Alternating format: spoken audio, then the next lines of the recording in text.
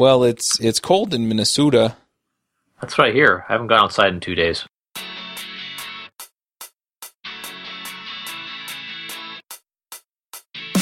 This episode is sponsored by Hired.com. Every week on Hired, they run an auction where over 1,000 tech companies in San Francisco, New York, and LA bid on iOS developers, providing them with salary and equity up front. The average iOS developer gets an average of 5 to 15 introductory offers and an average salary offer of $130,000 a year.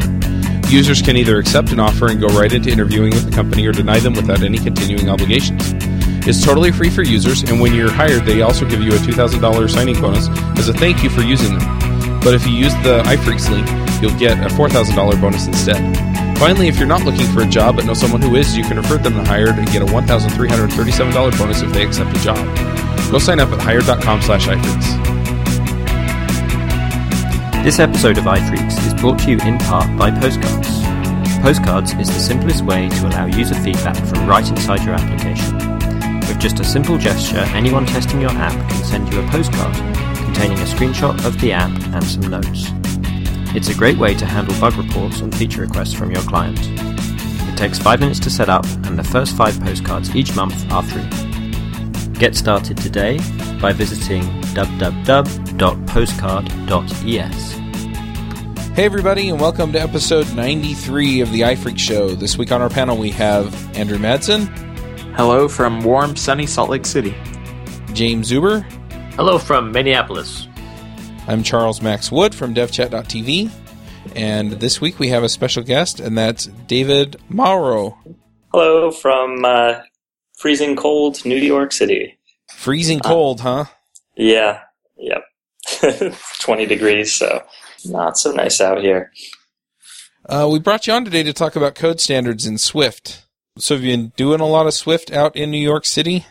Yeah, I have been kind of the Swift standard bearer here at BuzzFeed because I think it just sort of appealed to me from the start for a couple of different reasons. And I've been kind of going gung-ho, like trying to learn it in my free time. And now as we're kind of moving some of our newer apps over to Swift, namely the news app that we're working on right now, pretty much all of my dev time lately has been in Swift. And a big part of that process is kind of nailing down, like, how should we be writing this Swift code? Because everything's new and it's all a little different than Objective-C. You know, it's like, it's close enough that you can kind of pretend you're writing Objective-C sometimes, but obviously the syntax is different.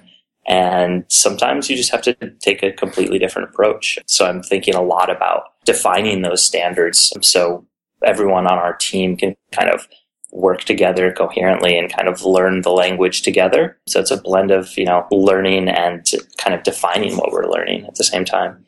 Yeah, it seems to me that in a lot of ways there was a lot more ceremony in Objective-C and a lot of that provided structure. And where Swift doesn't have as much of that, it also then doesn't have as much of you have to put things together in this way in order for it to just work at all. Yeah, well, I think a lot of that too, it might be like the compiler is, has trouble sometimes because it's so early. And sometimes you'll do things that seem like they should be right and it doesn't work. And I think that's maybe just Xcode playing catch up at the moment. But yeah, there's definitely like a lack of convention that, you have with Objective-C. And so I think part of defining styles is also, part of the purpose of that is to some degree to show people how to do certain things. If they're sort of, if you're coming in new to Swift and you might say like, I want to look at the style guide not to know how BuzzFeed does this. I want to know how to do this, period, because I don't really know because it's all new to me. And so it kind of serves a dual purpose there because of that lack of convention. So I have to ask, I'm looking at the style guide. First off, the preference to not use semicolons, I'm sold right there. But to be honest, it's like, do it this way and not this way. And I'm wondering, and I've had this conversation with other people, but I want to have it on this show too. Why does it matter?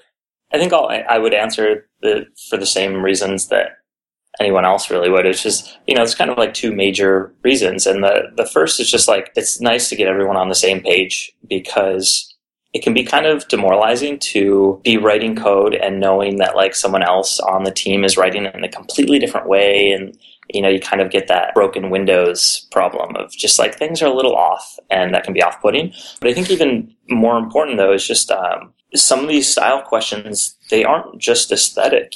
They directly affect the quality of your code. And so addressing things like how to deal with optionals, that can have a direct impact on the performance of your app. I think style guides just reduce my creativity. I don't agree with that at all. I'm just going to do my own thing, man. Yeah, besides, it's your code that's the ugly stuff, right? Right, everyone else is doing it wrong. It's not my fault. If you stick with my style, then we're all good. But one thing that, style guide, people put importance on it, and the reason they do is they've done studies that if you have to think about where you're putting your spaces, where you're putting your semicolons, what do you name things, that's mental bandwidth you could be using for something else. If you're working on a project for a number of weeks or months, you get, here's how we do spaces, here's how we do capitalization, and you're not using your mental bandwidth thinking about those things. You just fly through them.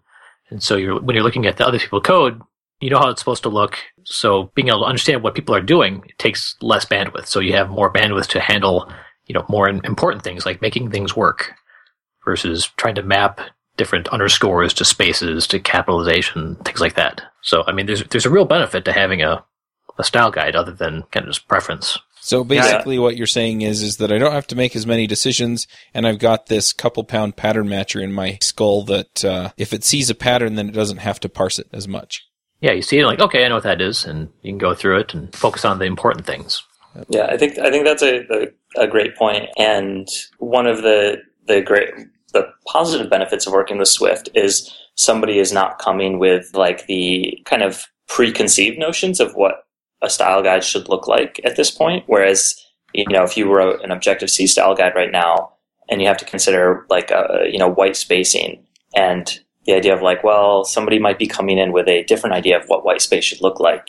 And then it can be kind of tough because then it's not just you're not thinking of it as like, this tells me how to write it, but instead it's telling me a different way to write it. And so you kind of have to learn a new style. So we get the luxury, I guess, of having people come into Swift, not without preconceived notions possibly about what their white space should look like in Swift. And, that's kind of why this is also to some degree, I think, like a community thing where, if you can, the things like white spacing and the more aesthetic things that kind of help facilitate like not thinking about the idea of nailing down is help not think about it and help get everyone on the same page. If the community kind of as a whole settles on more common standards that are similar to other style guides, I think that kind of helps for the same reason. You kind of know, you come in like saying, oh, okay, this all makes sense to me. I don't have to think about it, as opposed to coming in like, I don't know how to think about this. Please tell me how to like deal with these common problems.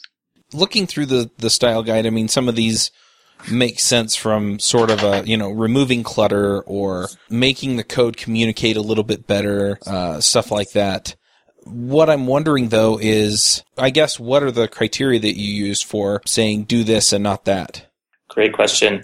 My approach, I think, is like it should serve one of those 2 points I mentioned before. And to some degree, I want to make the style guide very comprehensive. You don't want it to be too restrictive, but I want to try to address all of the questions somebody would have